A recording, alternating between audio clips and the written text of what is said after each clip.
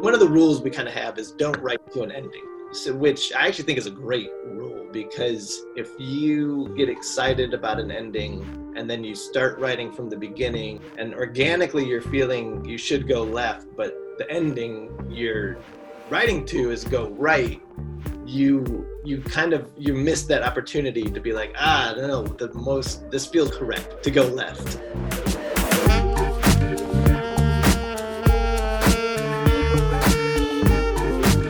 This is the Act One podcast. I'm your host, James Duke. Thanks for listening. If you enjoy our podcast, we would appreciate it if you subscribed and left us a good review. Our guest today is screenwriter Jeremy Howe. Jeremy is a writer-producer on the CBS comedy Young Sheldon. Before that, he was a writer-producer on The Big Bang Theory. I spoke with Jeremy last summer. He was actually the first person I interviewed for the podcast. And since he was the first, there were unfortunately a lot of technical issues. But we were able to repair most of the recording. Jeremy and I have been friends for years, and he's got one of the biggest hearts in this business. So I'm excited for you to hear from him today. Jeremy Howe, thanks for joining me. Hello, thank you. It's a little crazy right now. Thanks for joining me in the midst of this craziness. Of course. You are currently on hiatus. Is that, or you're about to go on hiatus? Yeah, no, this is a scheduled hiatus that is lining up. So we were scheduled to go on hiatus. We were done with the writing kind of in the beginning of March, and we were shooting the finale, but we got shut down like everything else did a few days into it. And so technically my hiatus started earlier, like a week earlier.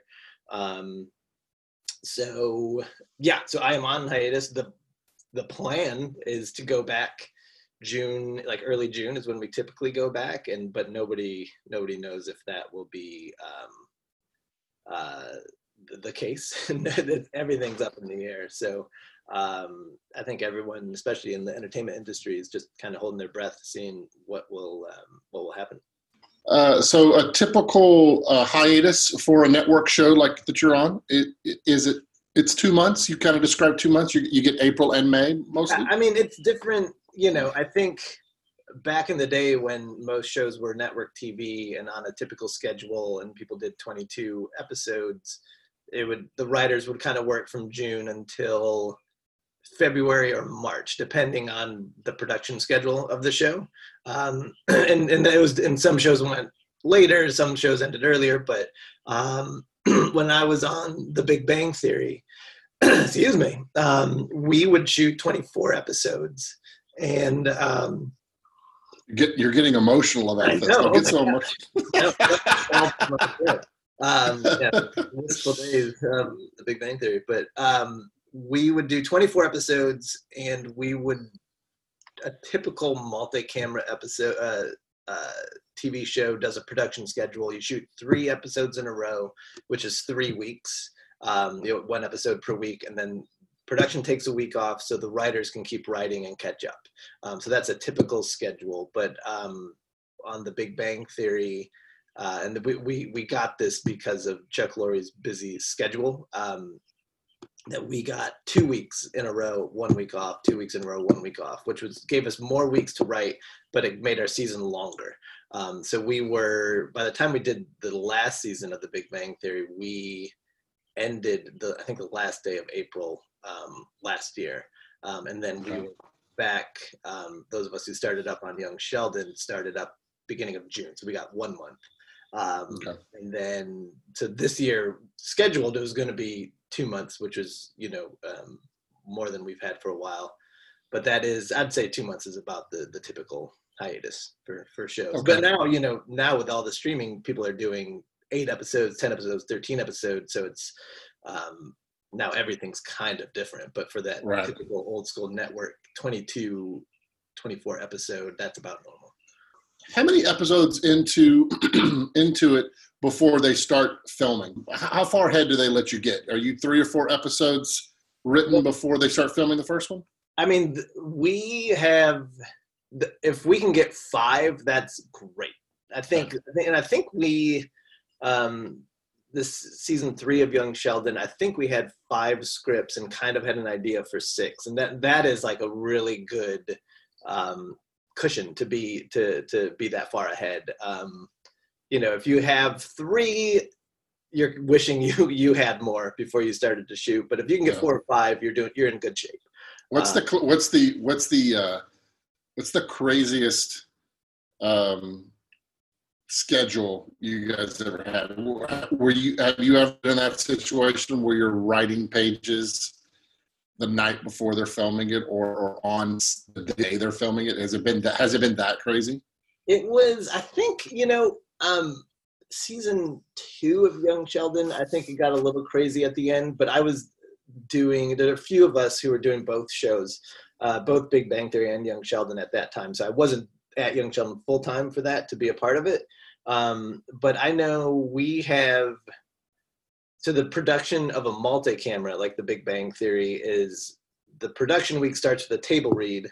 So you're not shooting the next day, but we have frequently finished the script on a Tuesday, and the table read is Wednesday, and sometimes it will air like 2 Thursdays later. So we'll finish it up Tuesday, and then 9 days later, or I forget the time, but I know if we shoot because we shot Tuesday nights, and then it would air like 2 Thursdays after that or something. So the actors would get about 5 days to learn their lines? Yeah, so they would get it the Tuesday night, which if it was a tape night, they would, after filming an episode in front of an audience, they would then get the script and go home and read it, and then do the table read the next day, which was Wednesday, and then we would rewrite after the table read. Then Thursday was a producer's run through,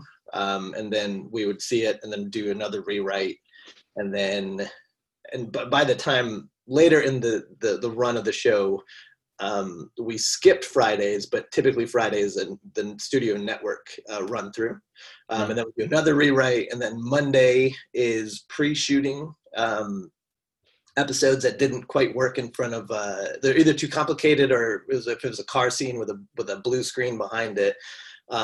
We did those on Mondays without an audience, and then on Tuesday we would do it in front of an audience, and then play back and show them the scenes we shot on Monday. So they would see the full episode in order, but it was interspersed with live and then pre-tape. But most of it's live in front of them.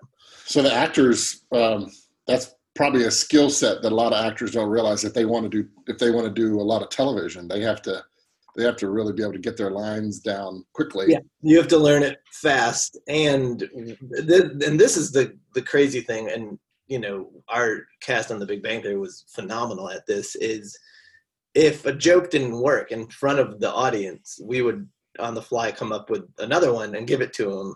And sometimes it wasn't just like, oh, this new joke. It would be like half this page is now new.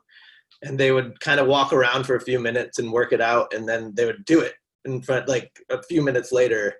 And I mean, it's incredible. If you memorize these giant paragraph, and then we're like, take the middle sentence out, and then here's another thing at the end, and then I honestly don't know how they did it. That's just a complete skill set that is foreign to me. But they're very good at it.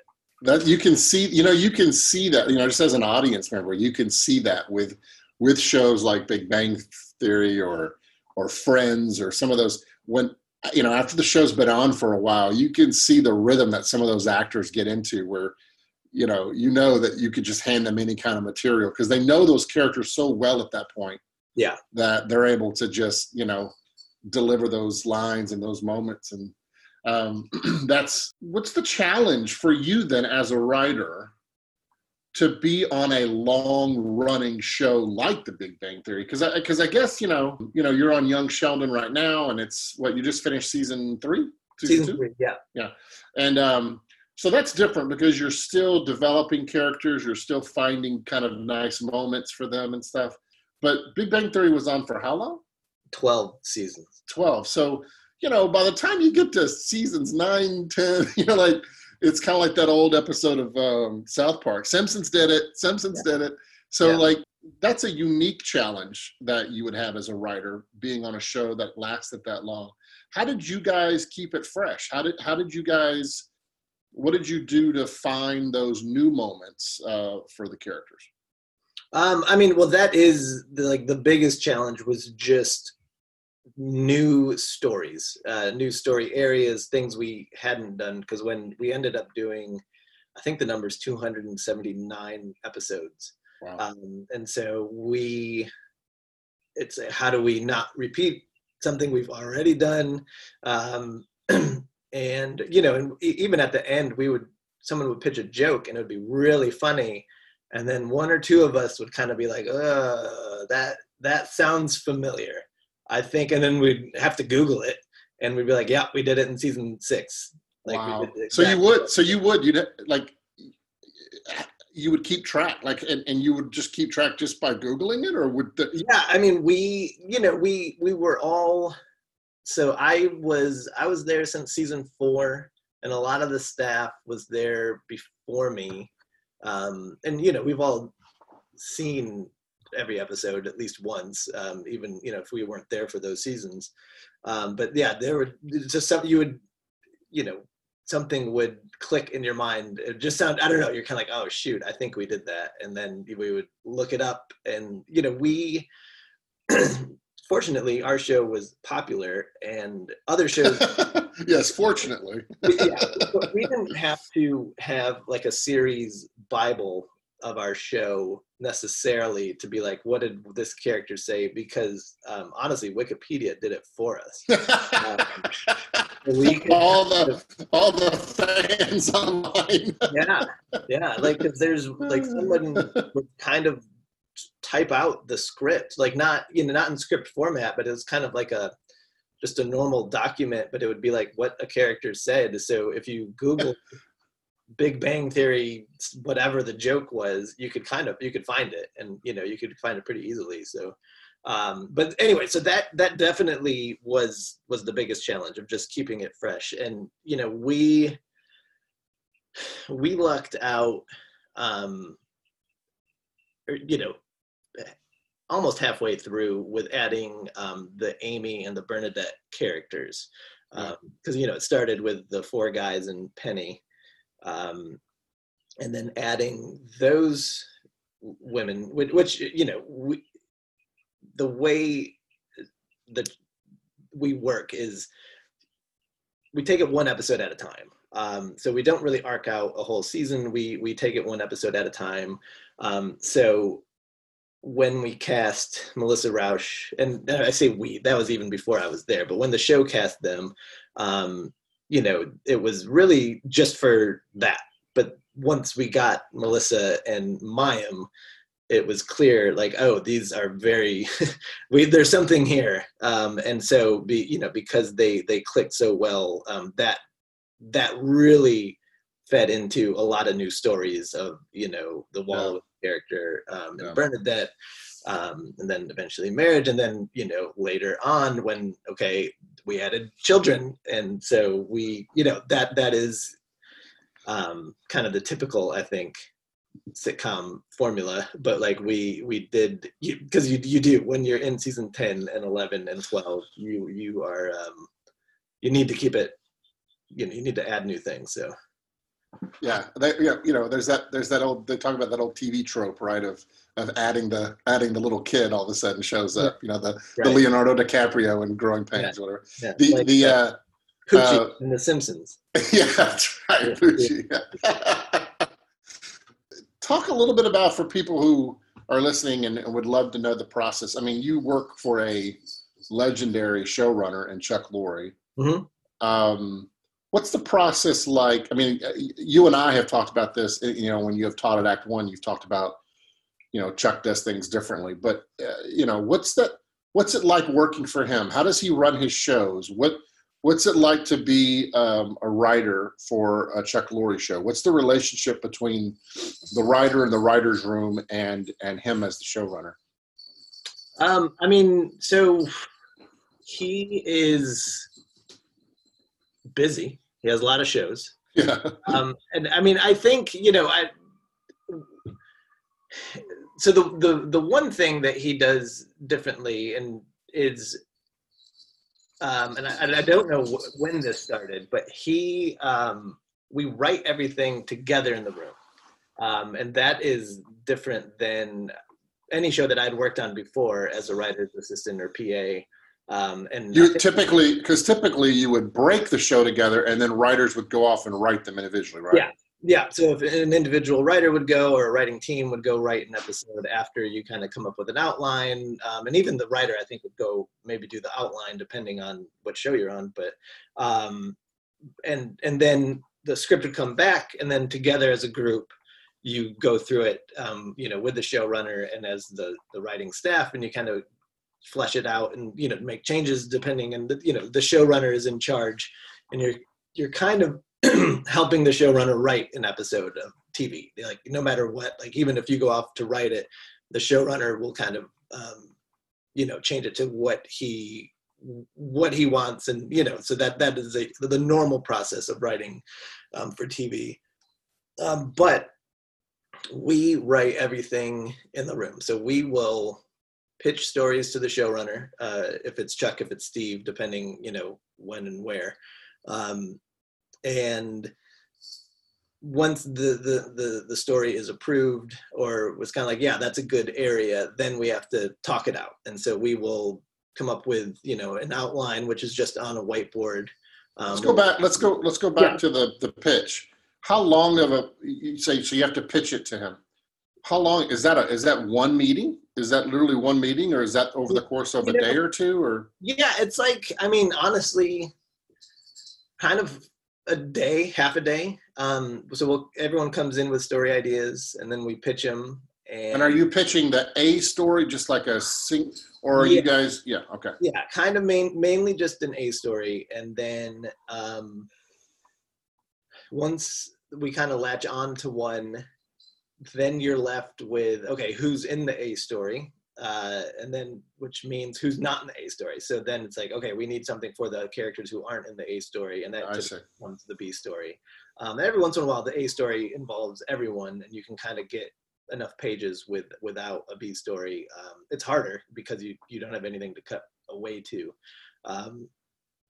But we, so it's honestly, again, like, I think everything is step by step of, even when we pitch an episode,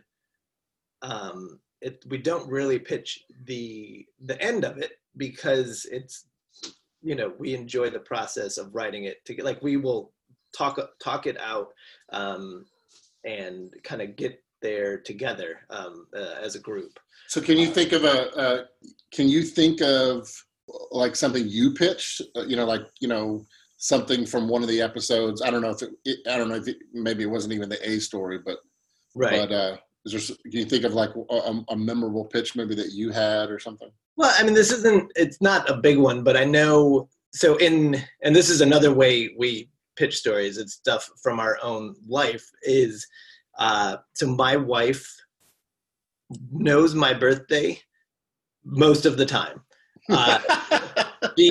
She gets it. She knows it's either the 21st or the 20th. And now we've been married 15 years, so she knows it's. She knows it, but now. But she frequently would get it wrong. And so I had mentioned that in the writer's room, and it was always like, wouldn't it be funny if Penny didn't know Leonard's birthday? And so I think it was, I don't know if it was a Valentine's episode, I kind of forget, but I know we needed just a small story for Leonard and Penny.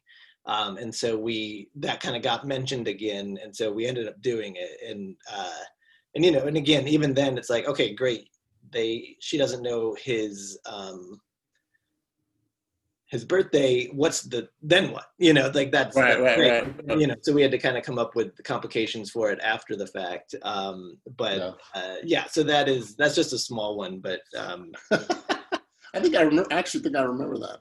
Yeah, and it was great because someone else, and the way we got into it is another one of our writers it was like, well, how do we get it out that she doesn't know? And it was, she's unlocking his iPad. And she's like, what's the password? And he says, it's my birthday. Like, Yeah. no, I tried it. And he's like, what are you talking about? And so that was a great way to do it. Yeah. That was not my pitch, but it was a great way to deal it. I'm not going to admit to that happening to me, but it's mostly with my kids' birthdays. Like I sometimes have to be reminded what day exactly. Right. So let's go back to, you were talking about the schedule. So so it would take, so you pitch. So I was asking you about what's it like to work, with Chuck Lorre. So you pitch it to him. Yeah. You said that takes about a half a day maybe, and then what? Then how does it work? Yeah, and then we just start writing beats on the board of where the scene is, who's in the scene, and basically kind of couple sentences or one sentence even of what that scene is about. And then we just kind of go through it. Sometimes we go all the way to the end. Other times we get about halfway and they're like, you know what, let's start writing and we'll figure it out. And we can get away with that because we're writing everything in a room together. Now how often would the showrunner, how often would Chuck be in the room when you were doing that? So this was season 4 when I was the writer's assistant. I joined the show halfway through season 4. And he was at this point floating between 2.5 Men in this. So we didn't have him all the time. So sometimes he was there for it, sometimes he wasn't, because he had another show. And then eventually Mike and Molly started. So so he was floating around to 3 shows, and so it just kind of was hit or miss. And then eventually this was with our other showrunner, Steve Milaro, who took over in season 6. And so we would be, and Steve was in the room all the time because he wasn't floating around. That was his show. So we would, we're just kind of walk it through with him, and kind of when and I think it's with any show, it's just we do it all in the room at once, all together the whole time. But you're basically, the showrunner is either like yes or no, and if it's no, then you keep pitching until it's like, yeah, great, that's a good next beat, or next scene. And then once we have the outline, it's honestly the same process, but now you're in the script. It's fade in, and if you look at the whiteboard, you're like, okay, great, we're in Leonard and Sheldon's apartment, and we know it's going to happen. But okay, how does the scene start? And we always typically start with what we call a downbeat, which is a free. This is typically when they talk about either science or comic books or something unrelated to the story, which is it could be anything. So we're like, okay, great. Where are they sitting? Are they on the couch? Are they on the island? And what's a funny way to start, if it's the first scene, what's the funny way to start the episode? Are they coming in the apartment? So that's when all the logistics of it, and that's what we do line by line. Wow. And so the writer's assistant is literally typing a script for you. Yeah. Yeah. So, wow. That's a job I had. And so you have to know when things are just kind of getting pitched out and talked, and when you have to start typing it on the script. And, and otherwise you're taking all the notes as a writer's assistant of the things that, potential and possible ideas and stuff. So, yeah. So from the time you pitched the story to the time that you finished writing that first draft was about 3 to 4 days? From pitching it, I'd say about 5 or 6 days. Yeah. Okay. And then some took longer. Some were a little trickier to figure out, and some we just, we'd type fade in the morning, and by the end of the day we had 18 pages or something. That we could go really, really fast. And multicam, the formatting is different on the script, so it's actually like 40 pages is a typical number of pages in an episode, where single camera is 30. But we, in multicam we could write 18 sometimes. Yeah. Right. Can you talk a little bit, because now you're on Young Sheldon, and you had an interesting transition there. You mentioned it earlier, how you got onto that show, because at one point you were you were writing for both shows. Yeah. So the Young Sheldon started, 3 years ago. And I was interested in it because it's single camera, which I am more drawn to. And I knew I was kind of a good fit for that show because it's the mom goes to church. I grew up going to church. I was Sheldon and Missy's age in that time period in 1989, I think is when it started. I was the same age, and I now have kids that age. And there were just a lot of dynamics that I thought I would be a good fit for. But so it started, and I was I didn't go to work on it. There was talk of me going over there at the beginning, and it didn't happen. And I was actually ended up being very pleased with that. But then halfway through the first season, they needed some more writers, and there was myself and two other Big Bang Theory writers kind of started to go over and help them write some episodes. And it was an interesting process because we didn't quite know day to day where we would be, what show we'd be on. We just kind of get a text to be like, oh, come to the Young Sheldon stage to, kind of help write an episode. Wow, you would literally just get a text in the morning. Yeah, and so and sometimes halfway through the day. And so that's not typically how. Yeah, I mean, it's definitely happened before, but I don't know to what extent or what the process was for those. And I think people did it, like some 2.5 Men writers did did both Big Bang and 2.5 in the early years of that. So there definitely happened before Young Sheldon. Does it kind of work that way because your showrunner Steve and Chuck, there's a little bit of a chemistry. They know kind of you guys' kind of pattern, and so it's like hey, we can bring these guys over. We know we can bang this stuff out and get it done because we have that kind of relationship with them. Was that something like that?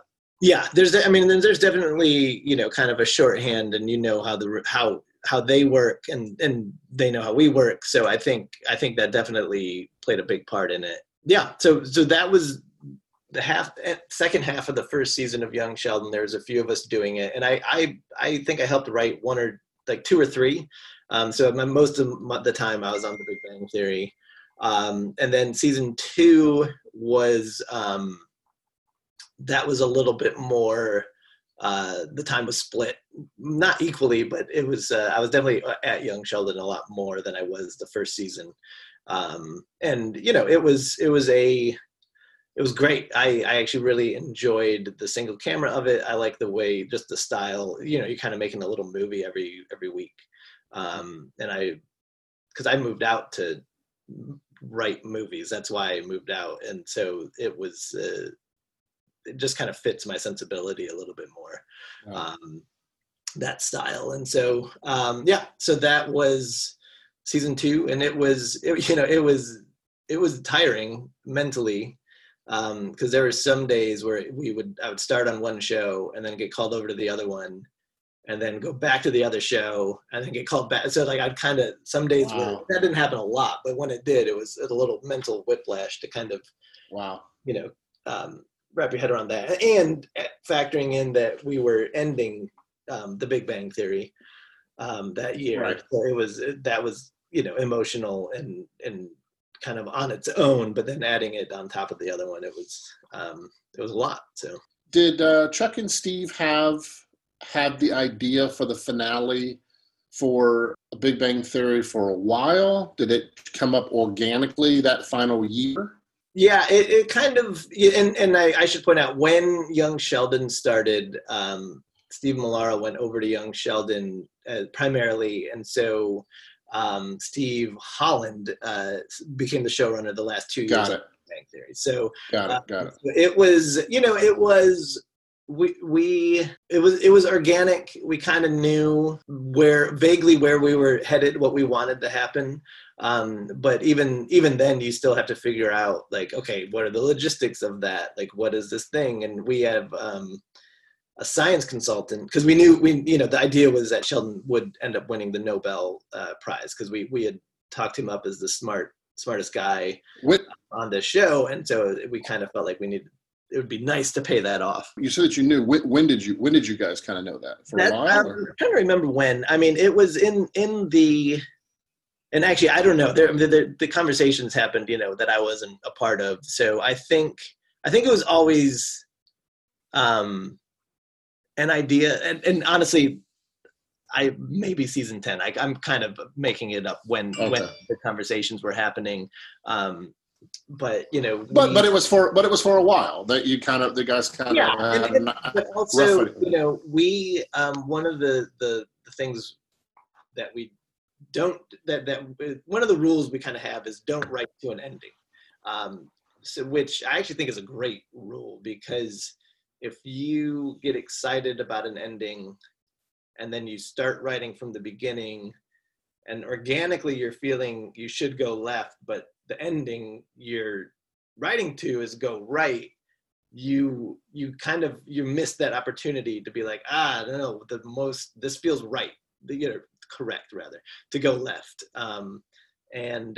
So we, even though we kind of had that in mind, we had to be open to we can't just steer the ship that way if it doesn't feel right, but through the process of the writing the season, it felt like, no, this is the right thing to do. You've mentioned several times that you really enjoyed writing for single camera. Yeah. What are the unique differences between the two for multi versus single camera that you've noticed? I mean, there's many actually. To me, the main, not the main one, but so for instance, on the multicam, you have an audience, and that audience laughs, hopefully, when a joke is said. Yeah, hopefully. Yeah, and so, but that means that if you have 3 jokes right in a row, and the rhythm is joke 1, joke 2, joke 3, but joke 1 happens and then there's a laugh. Then joke 2 happens, not really a laugh, because you kind of needed that rhythm of like 1, 2, but the laughter gets in the way of that. So you are that limits what you can do on the page, because you have to anticipate how the audience will react. And there is cinematic things that we can't do on the Big Bang Theory or on a multicam, which is music doesn't really come into play very much. And there are kind of the hybrid shows like a How I Met Your Mother who can kind of do that a little more because they don't have an audience. But even then they still do interject the laughs, kind of in between them. You can't get away with like a subtle joke on in front of an audience of 250 people, because you need them to laugh, and a very subtle thing. And then I like subtle jokes. I like things that slide under the radar that, not everyone's going to laugh at, but if you catch it, it's great. Like Bottle Rocket is one of my favorite movies. And I think that's a movie where some people could watch that and not even laugh once, but like if you're watching it closely, you will laugh a lot and it's great. But it's not going to make an audience of 250 people laugh. And you can, even a reaction, like we end a lot of scenes of on Young Sheldon where someone just can react with a funny expression, and that's not going to make 250 people laugh. So, right. So there's just, it's just the more cinematic things you can do on the single camera, which I enjoy a lot. Such a clever idea to take that story of Sheldon. I don't, you couldn't do that for every character, but that character is the right character to follow to go back and see him as a little boy. It's a very clever show. Yeah, no, Steve and Chuck, and Jon Favreau directed the pilot. So wow. he was a key component of that too. But they, I think they really did a great job. And was it Jim Parsons' idea originally, Jeremy, and he went to Chuck on it, or yeah, other way around? I think from what I know, he was like, "Hey, does this sound interesting?" And Chuck was like, "That does sound interesting." And so, and it, because Chuck is Chuck, it happened very quickly and very organically and easily, and they, and they did a great job casting it. And I mean, the cast is amazing, and they really found a good tone, I think. So what do you do when because obviously you're super busy all the time, working 9 to 10 months with just the hiatus of a couple of months we talked about earlier. Are you yourself, are you still writing specs on the side? Are you still, what are you writing, or what kind of writing do you do that isn't for your shows? I used to write a lot on my own. So I, especially, before I got promoted to writer on Big Bang, I was, that's what, if you want to write, you have to write scripts and try to, pass them around. And so I was working on that, and nothing I wrote ever did anything. No spec. No one bought anything. I got a manager off of one, and some did okay in some screenplay competitions, but no, they were small. And I didn't win anything. But I submitted into all the Warner Brothers workshops and all those kind of things, and never got in. So, but I, kept writing. Go ahead. I know you're wanting to say it. So yeah. Tell them who else you submitted to and didn't get it. Yeah. So I also applied to Act One years and years ago. I did not get in. So I wasn't charged back then. Okay, I wasn't. And it was right not to accept me. I believe in my resume, or in my application rather. I think I wrote that the greatest screenplay ever written actually would be the as broadcast of Robert Altman's Nashville, which is mostly ad-libbed. I mean, obviously, Joan Tewksbury wrote a script, and that is the movie, but Robert Altman also lets people just ad-lib and characters, whatever. Exactly. And because which is the most pompous thing to say. It's terrible. So they weren't wrong in not accepting me, but I did apply to Act One. I did not get in. But then, when I got promoted, I was like, I'm a writer on this, the #1 comedy on TV.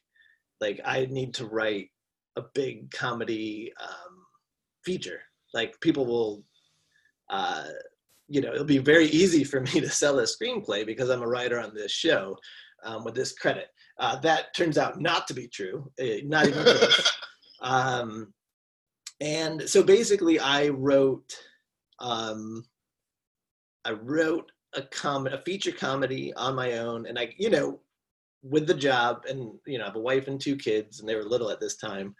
I would drop the kids off at school at 8, and then I would write from 8:30 to 10 on my own thing, and then go to work. And then when the kids were down for the night, then I'd write more. Not every night, but that's when I would do my writing, kind of before work, and then after the kids were asleep. And I worked hard on it, and I was very proud of the script, and nothing happened with it. Absolutely nothing happened with it. And so I was like, okay, I'm going to do it again. And so I started on another script, and I was fried. I couldn't come up with anything. I hit a wall, and and I really felt at peace.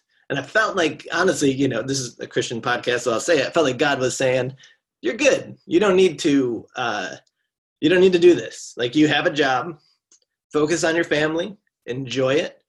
And it kind of was around the same time.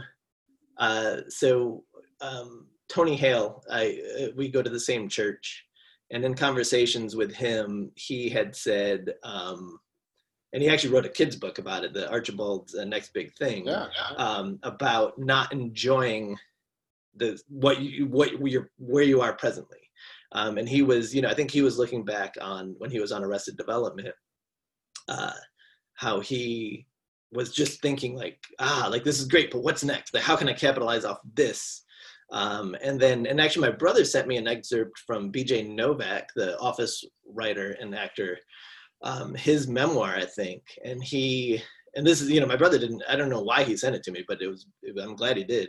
And it was basically saying, looking back on his years on The Office, he wished he had just enjoyed it instead of trying to capitalize, the same kind of a thing.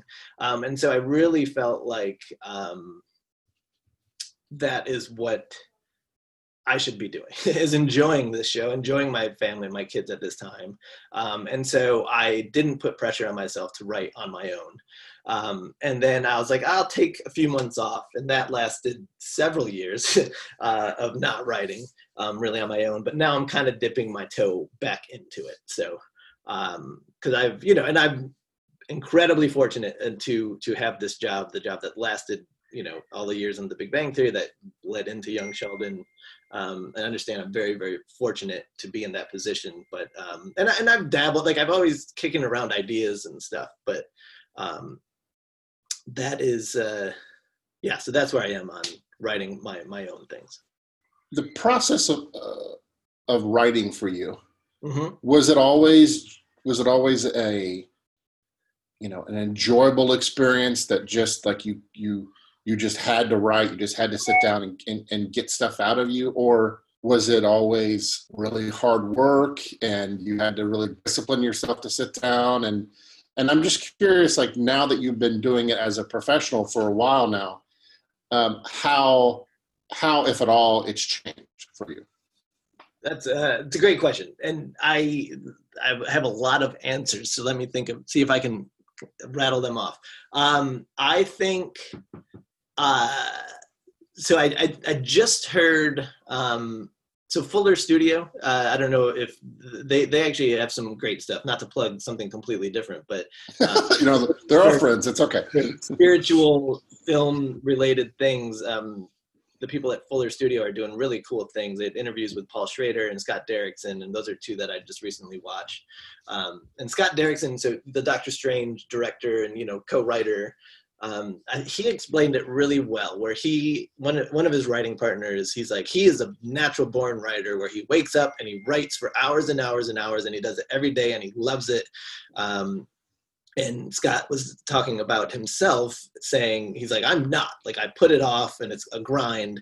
And I think that is more me. I'm not necessarily a natural born writer. I wasn't the kid who wrote stories and just enjoyed that. Like, I was out playing basketball in my driveway. I wasn't, in my room writing stories.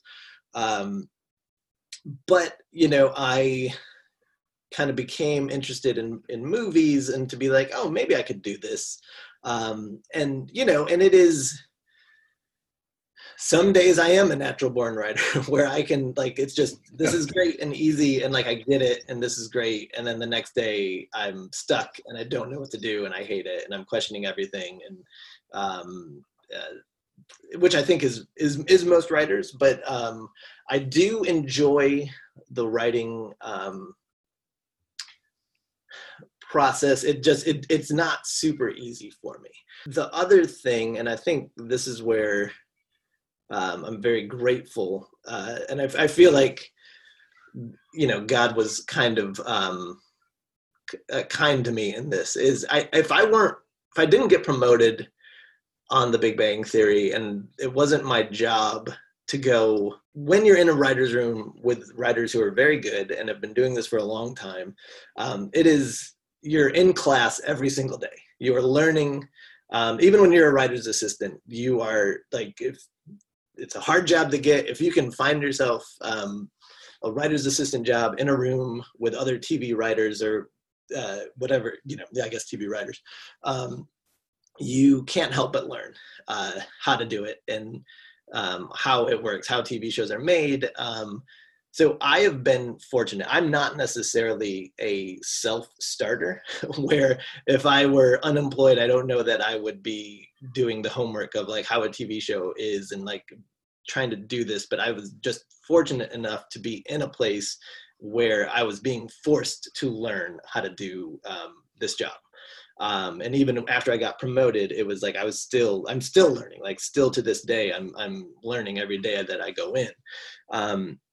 And I don't know, I think we know people who work really, really hard and are hustling, and are doing a good job of it. And that's not how I am. I enjoy writing and write a script, if it feels right. But like, I'm not the guy who's like, I need to hustle, and I'm not good at it. I'm not good at networking. I'm not good at, I just don't know how to do it. So I've been very fortunate to kind of be forced into that growth, which I probably wouldn't have gotten on my own. Yeah. If that makes sense. Yeah, no, it does. Do you feel like you have changed at all as a writer? Do you feel like you have, I mean, I'm sure you've become a better writer, but has the process of writing changed for you in any way? It's so interesting because we write the job of it is writing with other people. But so I think the writing with other people has made me a better writer on my own. And I honestly think when I am writing on my own, it actually makes me better at the job. So they kind of feed off of each other a little bit.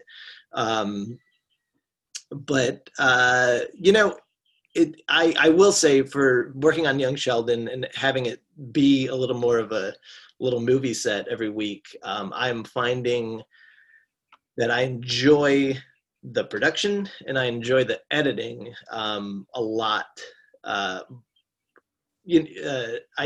I'm finding I'm enjoying different aspects of the process, and writing is still in there, but it is now I'm enjoying the other things just as much, which is great because it's kind of fun to grow in these other areas that weren't necessarily at the forefront of my mind. So no. Tell us a little bit about kind of your journey before you got here. I'm curious about what made you into the guy now. Like, when did you first realize you wanted to be a writer, and when did that become like a real thing to you instead of just this kind of like pie in the sky kind of thought or dream? When was that an actual thing? Like, I'm going to pursue that. Like, where did that come from? Well, I think it was a pie in the sky dream up until I got promoted on The Big Bang Theory, like, honestly. But I did not grow up writing stories. I was way into sports. Like, I was outside playing basketball in my driveway. I wasn't writing. It didn't occur to me. And it didn't even occur to me that was a job, that in the credits of the TV shows I watched as a kid, that these were people who worked on it. Like, I know a lot of people who are writers are like, when I was 7, I was like, that's what I wanted to do. And like, that's not at all. I didn't have that reaction back then. But I did, all I watched as a kid was sitcoms. So, and I liked movies, what I could do in my spare time, I could just turn on the TV and, Which were the ones you would watch that you loved the most? Oh man, 227. Yes, 227. Yes. Until when Regina King was on The Big Bang Theory, so that was actually a big deal for me to meet her. I will spare you. I could sing the theme song to you right now, but I will spare you and everyone else listening. So. No, 227, and then I think it was like 227 and Amen. were back to back on Saturday nights. Yep, NBC Saturday night. Yep. Yeah, but Growing Pains, Alf, Hogan's Family, the Hogan Family. Golden Girls. Were you a Golden Girl? Yeah, Golden Girls. It was a little racy for me. Yes, it was a little racy. Yes. And then like Night Court was like the racy show. Yes. But no, and then it was like Drew Carey Show and Friends and Seinfeld and Cheers when I was it was to catch the later seasons when I was old enough to kind of watch those. And it's interesting. There's a little tangent. So The Simpsons, what I'm realizing is like that is the show. That without that show, I don't think I'd be doing what I'm doing right now. And I'm watching it now with my kids. We're watching it as a family. And they're about the age I was when I started watching it. And I'm realizing I don't know if I know the joke is coming because I remember it, or if I've been trained now as a comedy writer that should be the joke that's coming. But I don't, I kind of, some I know for sure I remember, and other ones I'm like, oh, that's right. So I don't know, but I know like that sense of humor of The Simpsons is, that is why I think I'm doing what I'm doing. And is that because you think you just watched it so much that it informed much of, yeah? Yeah, I watched it a lot, and I think I just responded to it. Like that humor, I was like, oh, this is my sense of humor. And it's really fun because now my son, especially, he's 12, we laugh really hard at the exact same things, and it's really fun. That's great. I love that. That's great. But again, growing up, it's not like I watched The Simpsons and was like, that's what I want to do. I just watched it. And then when I was 15, I saw Pulp Fiction. And that kind of changed everything for me, where I was, that was hugely influential. I didn't know you could structure a movie like that or write a movie like that or make a movie like that. And that opened the door to Scorsese and The Godfather and gangster movies and then dramas and Taxi Driver, the whole thing. I love the story that you tell about how you got the job on the show. I think it was before Big Bang Theory. Yeah. I guess I can back up a little bit. So I was a PA on a couple shows, production assistant, got promoted to writer's assistant, got on a show on the CW, a comedy called The Game, was the writer's assistant there. Actually got a freelance episode in the third season of it. So that was my first actual, Hollywood writing credit, was writing an episode for them. And then that show got canceled. So I jumped over to a friend of mine who the very first show I was on, he was a writer on it. And then he had made a couple pilots. And then this one actually went to series. It was called Hank, which was with Kelsey Grammer. And the hours they weren't like you can work on a show that goes to 2 or 3 in the morning or worse even. And it wasn't that bad, but when we had a 1-year-old and my wife was pregnant, so even if it's till 9 or 10, it might as well be till 3 in the morning because I wasn't home and they were on their own. And it was, it was tough. It was tough on all of us. So that show actually got canceled. I think we shot 10 episodes. They aired 5 and then it was canceled. So we were unemployed with a 1-year-old and a baby.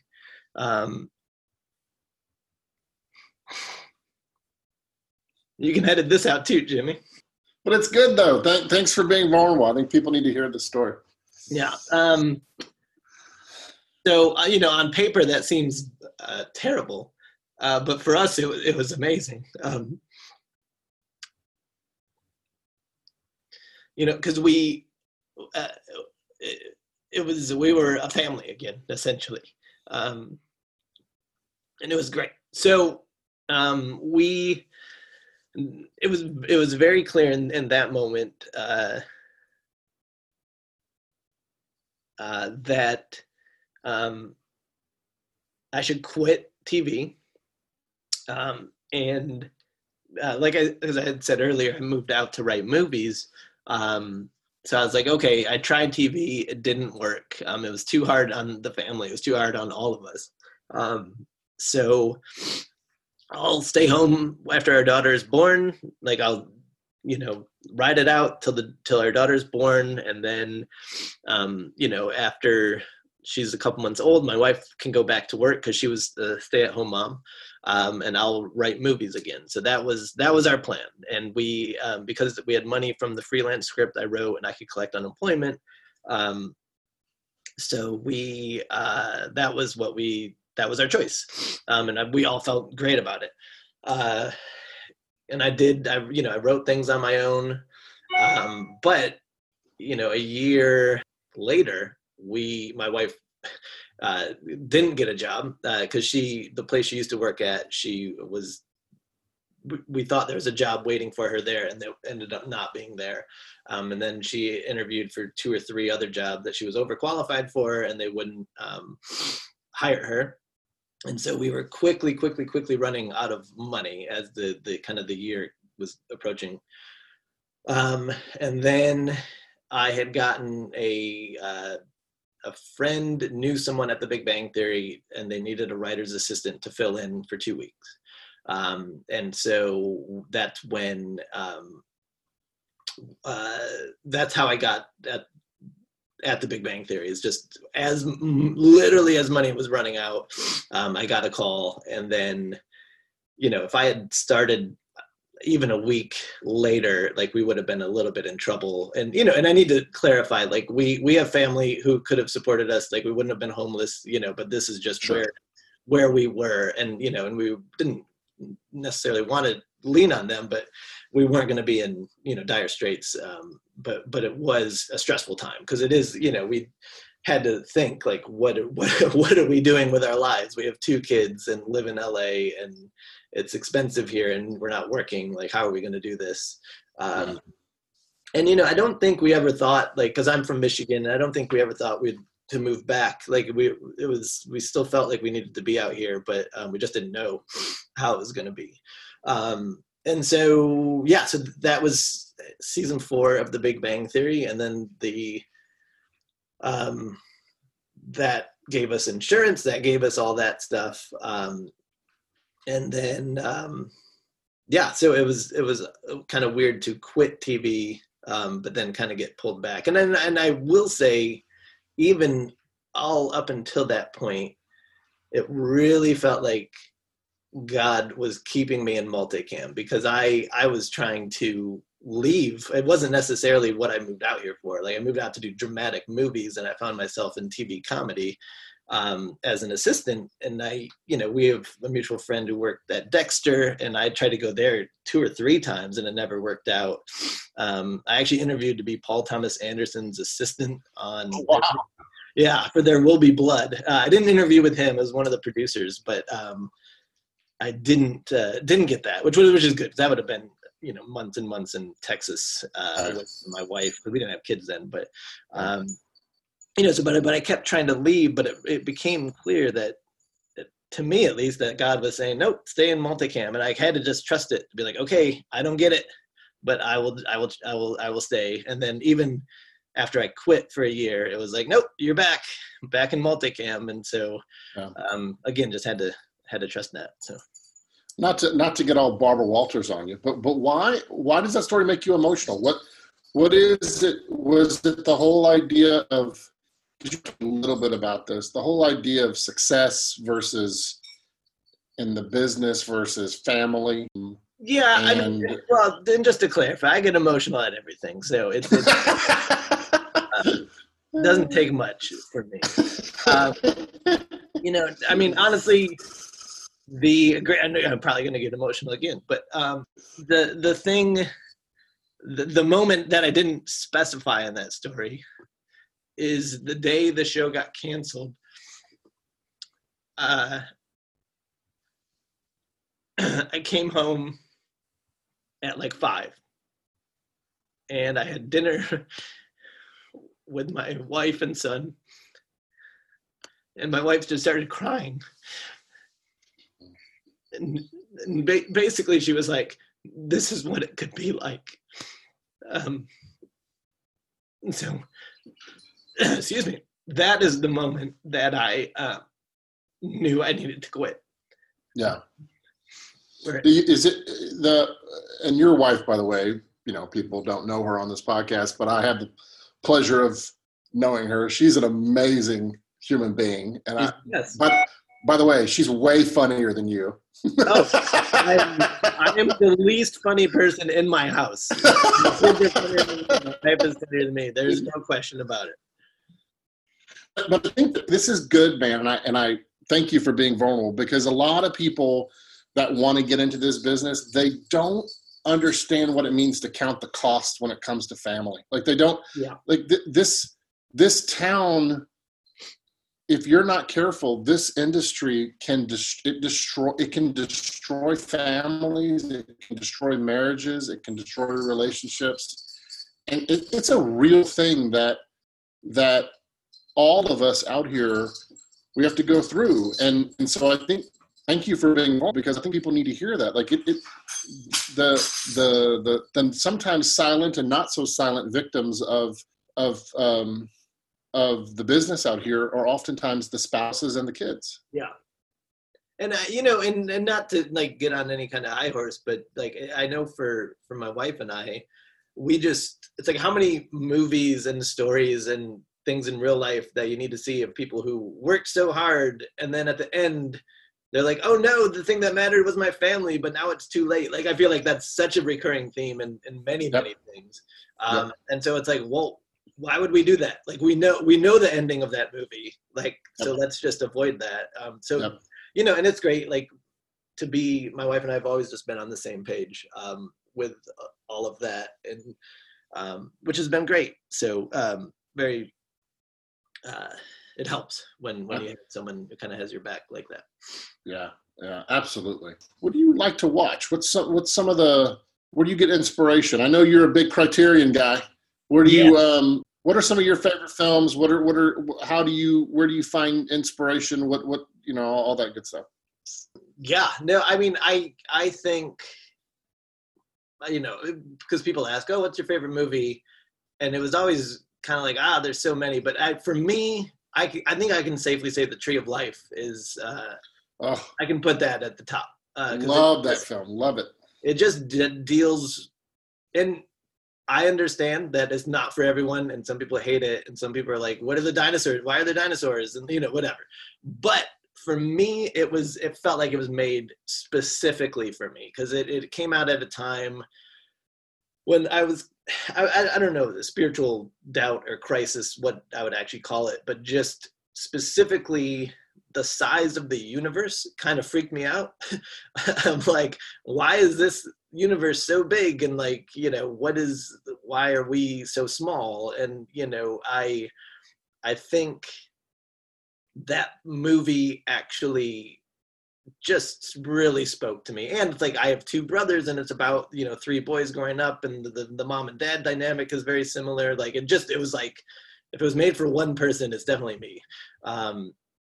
And so I think even like Leonard Maltin in his review, and I don't think he loved it, but he was kind of like, what does the beginning of the universe have to do with a family in Texas? And I was like, no, that's the whole point. It all has to, like, that's what it is. Like, it just dealt with existence and faith, and I don't know. So that movie for me is, I put that at the top of my list. I think I could make the argument that he's our greatest Christian filmmaker. Sure.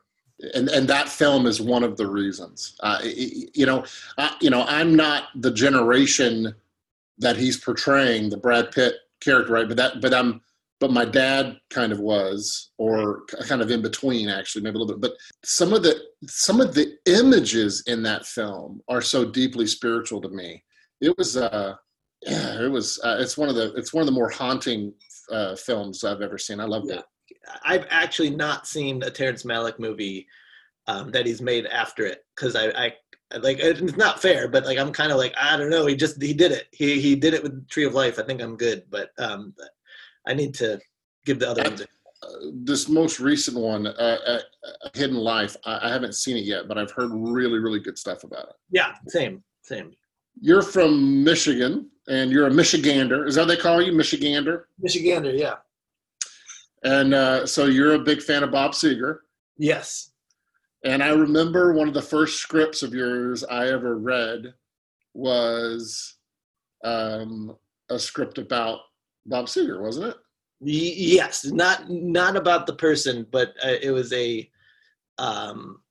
heavily themed, Bob Seger themed script. Yes, and your dream would be for Jeff Daniels to make that film, so you could do something with Jeff Daniels and Bob Seger. That would be your ultimate dream. That was the two big Michigan entertainment guys. That was the goal. I mean, I was 25 when I wrote it. That was 15 years ago. But it's funny. I actually, every couple of years, I'll go back and I'll read it, and I was like, I don't know, there's something to this thing. But I thought it was. I remember liking it.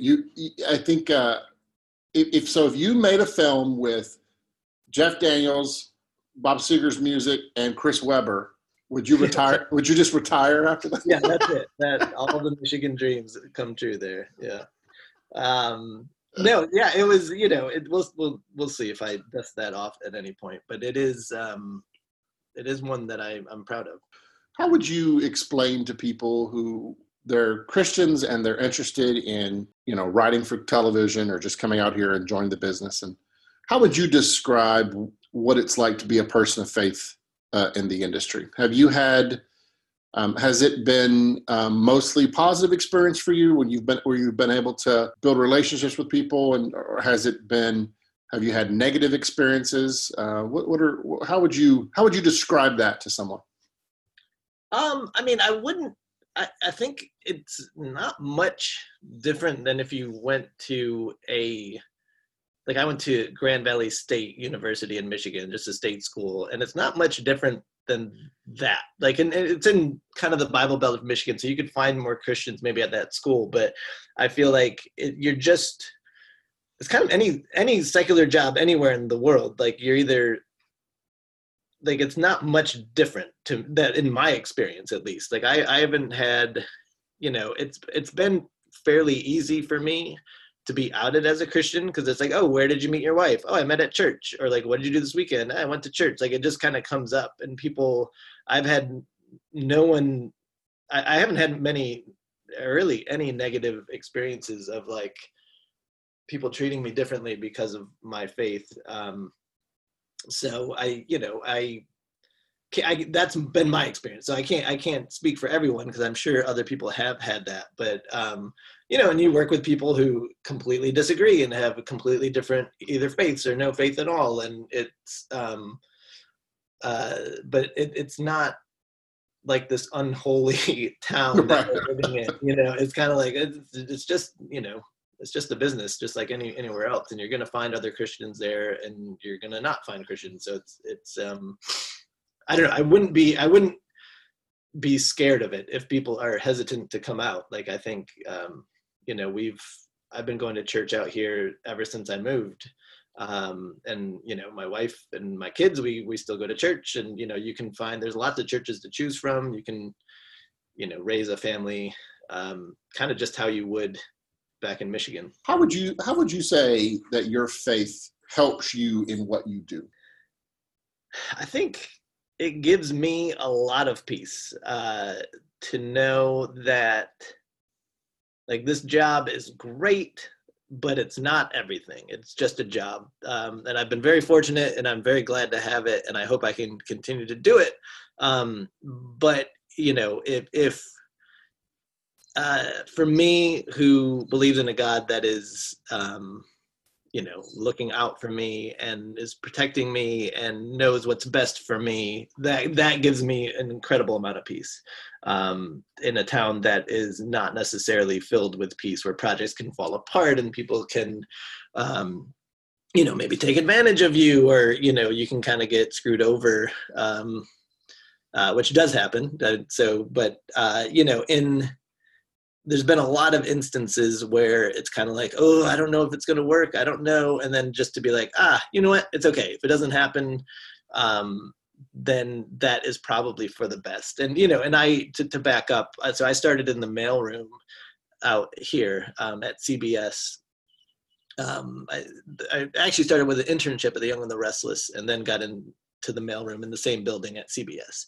And I was in the mailroom for 3 years, and which is pretty long. People were there for a couple months, and then they got a job somewhere in the building, and then kind of, you know, moved on. You were very good. You were very good at that. Very good at delivering that mail. But I applied for many, many jobs within the building. And I was super, super depressed that I didn't get any of them. And I was like, one job I kept going for, it was actually in the contestant awards department for The Price is Right. And I kept trying to get this job, and the guy actually who was hiring, he kept calling me to be like, you're my second choice, but there's someone who's just a better fit. I'm so sorry. You're great, but it's not going to work out. And that happened, I think, 3 times with that job. And I was super depressed. And actually that depression led into the Bob Seger script, because it's about a midlife crisis of an auto factory worker. So I was able to kind of take that frustration and depression and turn it into a script. But however, looking back, if I'd gotten even one of those jobs, my whole life would have been very different. And those jobs would have led to non-creative jobs, and that are fine, but like I could have just been stuck behind, you know, like I applied to be the assistant to an accountant at CBS, and like that's not what I moved out to do, but I was like, oh, it's more money than the mailroom, that'll be great. But looking back, it's like I'm so glad that I didn't get any of those, and you know, I just had to kind of trust that God knew what he was doing, and not, you know, that those jobs didn't work out. And I, you know, continue to see that up until now. That's awesome. Well, Jeremy Howell, I want to tell you, man, you're an amazing human being. Thank you for being a good friend to me for so many years. And thank you for, we've known each other for, it's been almost 20 years, hasn't it? Yeah, I've been out here 18 now. So, and we met very, very early on. So yeah. Well, thank you for being a good friend, and thank you for being a good friend to Act One. And I just want to tell you, you're an amazing human being. I love your heart. I love just who you are as a man. I love the way you love your wife and your kids. And I'm just grateful for you. So thank you so much. Thank you. That's very kind of you. I want to make a tradition in the Act One podcast that we pray for our guests. Would it be okay if I prayed for you? Yes, absolutely.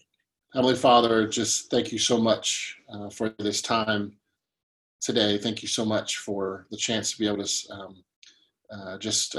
talk to Jeremy and learn more about him and his journey. And thank you for his wisdom and his insight and his humility.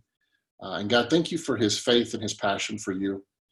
And God, I just pray a blessing upon his life. I pray that you would bless his marriage, his relationship with his children. I pray that you would bless his relationship with his coworkers. And God, I just pray that you would use Jeremy as an instrument of your grace and your love and your truth in this business. And thank you for using him up to now. God, we continue to pray for those who are going through difficult times. We pray for our country, we pray for our world. And we trust all of this to you. And we pray this in Jesus' name, and your promises we stand. Amen. Thanks for listening to the Act One podcast. To learn more about our programs, visit us online at actoneprogram.com.